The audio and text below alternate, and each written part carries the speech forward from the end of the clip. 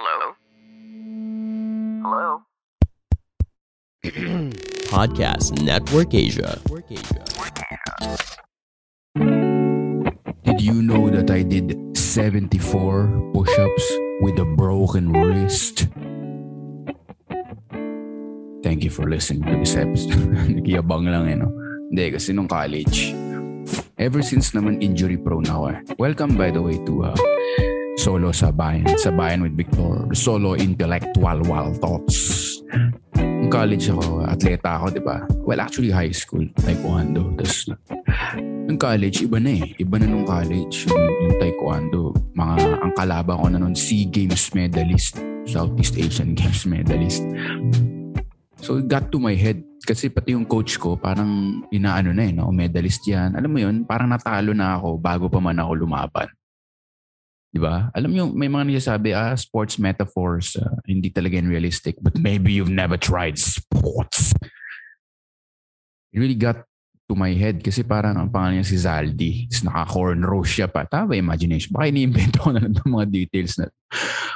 Pero basta sa pangalan niya Zaldi, tapos siya, SEA Games medalist. Ngayon yung kalaban ko. Bumaba ako ng weight. Kasi pag mataas yung weight mo, malakas yung sipa. Pero mas mabagal yung mga tao. Bumaba ako ng weight. Parang Tekken yung kalaban ko. Parang si Warang alam mo yun. So nag-ano ako nun. Just reminiscing my taekwondo days. May nag-ganon rin kasi may nag-suggest na rin na taekwondo episode. Well, solo sabayan na lang. Unless siguro mag-invite ako ng former teammate. Pero sa ngayon, yun, bali, parang 8 pounds in 1 week or something crazy. Kinakain ko lang ng pomelo tsaka Yakult. Yun lang sabing pwede kong kainin. Pomelo tsaka Yakult. Tapos nagsosona-suit ako noon. Uni Games ang tawag sa Bacolod. Uni Games, bali nationwide. Mga university, mga school, yun yung naglalaban. So, nasali kami doon. Ateneo team. So yun, nagsasona-suit ako nun. Tapos tumatakbo ako sa paligid ng village na yun. Munting nga mag-faint. Pero yun talaga yung nangyari. Tapos, pero after weigh-in, kumain naman na kami. Tapos mukhang normal na ako. Sinasabi ng mga teammate ko nun, mukha kang bungo. Mukha kang bungo. Kasi talagang dehydrated. Sobrang bilis ng pinayat ko. Ganun. Tapos sa US, tama ba? UST yata sa Bacolod or something. Doon kami nag-weigh-in. Siyempre, mag-alis ako ng t-shirt. Parang mga boxingero, di ba?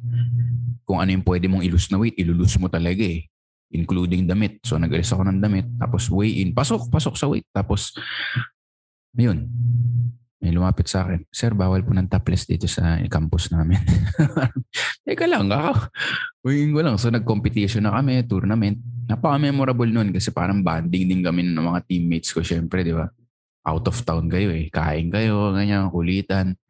Tapos syempre, supportahan kayo ng ito yung kalaban mo, ito gawin mo, ito yung ginagawa, yung mga ganon. Talagang bonding moments siya Tapos come the competition, tawag dito bullet kick. Yung bullet kick, yung parang Tekken talaga, yung hindi sisipa yung right foot, tapos bago siya lumanding, sisipa na yung left foot. So sabay yung sipa ng left foot tsaka yung Randy. Hindi ko alam kung yun patawag ngayon Iba na yung taekwondo ngayon. Bullet kick, i-YouTube nyo. Yung tuloy-tuloy na hindi bumababa yung pa. Tuloy-tuloy na yung sipa. Ganun yung ginawa sa akin. Tapos ang description ng mga teammates ko na nanonood sa akin, na-knockdown ako because of momentum. Kasi binulit kick ako, tapos tumigil na siya sa pagbubulit kick. Doon lang ako tumumba. Alam mo yung parang puno, timber, parang ganun. Kasi yung bullet kick, paiba-iba yung momentum Sipahin ka sa kaliwa, sipahin ka sa kanan, sipahin ka sa kaliwa. So yung katawan mo, parang bago mahulog, sasaluhin na ng isang sipa. So, lahat yan na ng sipa niya, pumasok sa akin, tinamaan ako So yung last na bullet kick niya ganun, doon lang ako tumumba, doon ako na-knockdown, parang timber. Tapos binaliwala ko lang, natalo ako and everything. Pero parang nag-gasprain ako sa left wrist. Tapos 8 months na, ta-training ako ganun. Pag may bagong competition, kasi tuloy-tuloy competition nun First year college ako nito Iba-ibang competition yan. All leading up para may training ka for UAAP. Yun ang big ticket talaga, UAAP.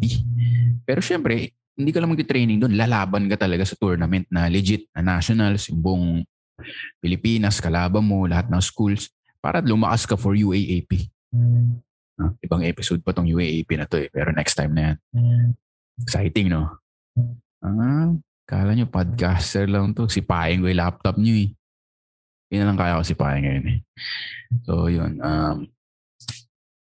Mga 8 months na 12 months, pagka mag-competition, tinetape ko lang yung wrist ko. Kasi masakit. Pero parang wala naman bali. Ganun. Tinetape ko lang lagi. Pero malala na yung sakit. Like, hindi na ako maka-push up. Masakit. Hindi na ako makabukas ng pinto ng kotse kasi sobrang sakit. Tinetape ko lang lagi. Sports tape. Mueller. Yan ang tawag namin niya. Mueller. Parang atleta ka talaga pag nagmo-Mueller tape ka eh. Google nyo rin yun. Yung puting tape. Pag nagte-tape ka, parang legit eh. So nag-PE 101 kami. Ang exam namin noon was maximum number of push-ups without changing. Kasi pwede yung parang 1, tapos magre-rest ka, tapos 2. Dapat consistent yung push-up mo. Same form, same tempo all throughout. The moment na bumagal na yung push-up mo, hindi mo na pwedeng pilitin. Dapat consistent. So sabi ko sa PE teacher, sir, may injury ako sa wrist, ganito nangyari, ganyan. Pwede ba, nagdala ako ng boxing gloves. Sabi ko, pwede bang nakakil push-ups gawin ko? So parang nakanakil ako, tapos doon ako magpo-push-up. Sabi niya, parang mas mahirap nga yan, sige. So naglagay ako ng boxing gloves sa sahig, tapos nag-push-ups ako sa semento, finals namin. Nakagawa ako ng 74 or 75 na tuloy-tuloy na push-ups. Wala lang. 74, 75, kaya pa sana, pero again, bawal bumagal yung tempo eh.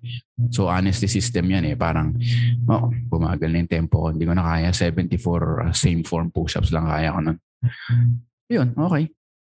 PE, hanggang sa pumunta na ako sa doktor kasi masakit na eh. So sabi ng doktor, sige, ganito gagawin natin. Ultraviolet, UV yan, deep heat, tapos gagamit tayo ng mga weights para palakasin yung wrist mo, gano'n. And then, after a few sessions, ay hindi pa rin gumaling. Sabi niya, sige pa x-ray na natin. Tapos pag na-x-ray niya, ay hindi pala dapat galawin yan kasi balik na yung wrist mo. Pinakita niya x-ray, may small bone lang naman. Hindi ito yung may bone marrow. Yung mga maliliit na buto lang. Not completely broken into 2 separate parts na.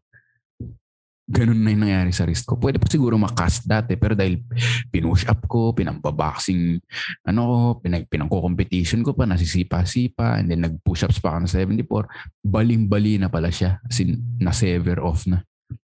So, yun, ang ginawa ay cast. At, linagyan ng inoperahan, binuksan yung wrist ko, tapos linagyan ng titanium screw sa loob. Maliit lang naman, hindi naman siya nag-a-alarm sa mga airport. Pero may titanium screw na ako ngayon sa loob at hindi na completely gumaling yung wrist ko. Nakaka-push-ups na ako pero masakit na. Kasi nga,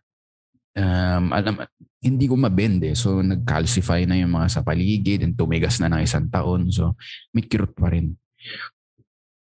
Tapos syempre, mayroong ang cast sa wrist mo. College ka, syempre, pag nakakasalubong mo yung mga kaibigan mo, may bali ka sa wrist, anong sabihin natin? Ay, nasobran ka, no? Nasobran? Yan, juvenile.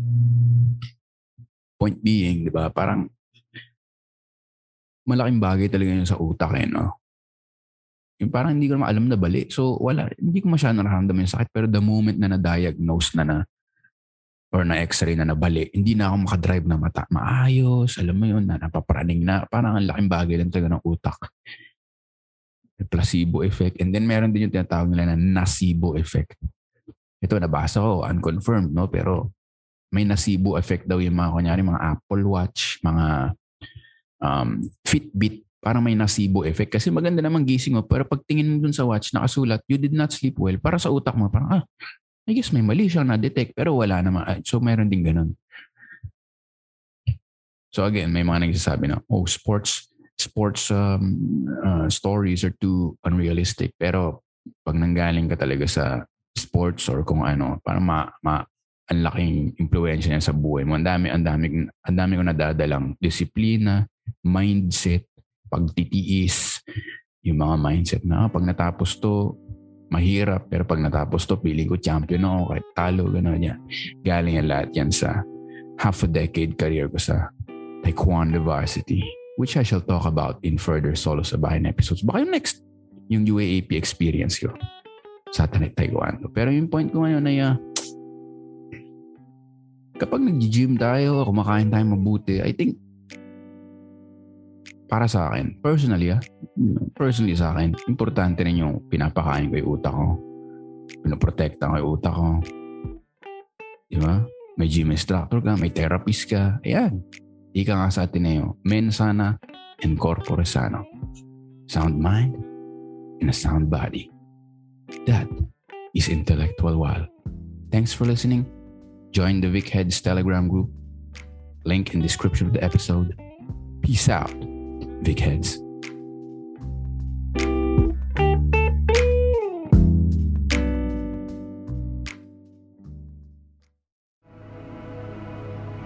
The views and opinions expressed by the podcast creators, hosts, and guests do not necessarily reflect the official policy and position of Podcast Network Asia, the hosts of the program, or other programs of the network. Any content provided by the people on the podcast are of their own opinion and are not intended to malign any religion, ethnic group, club, organization, company, individual, or anyone or anything.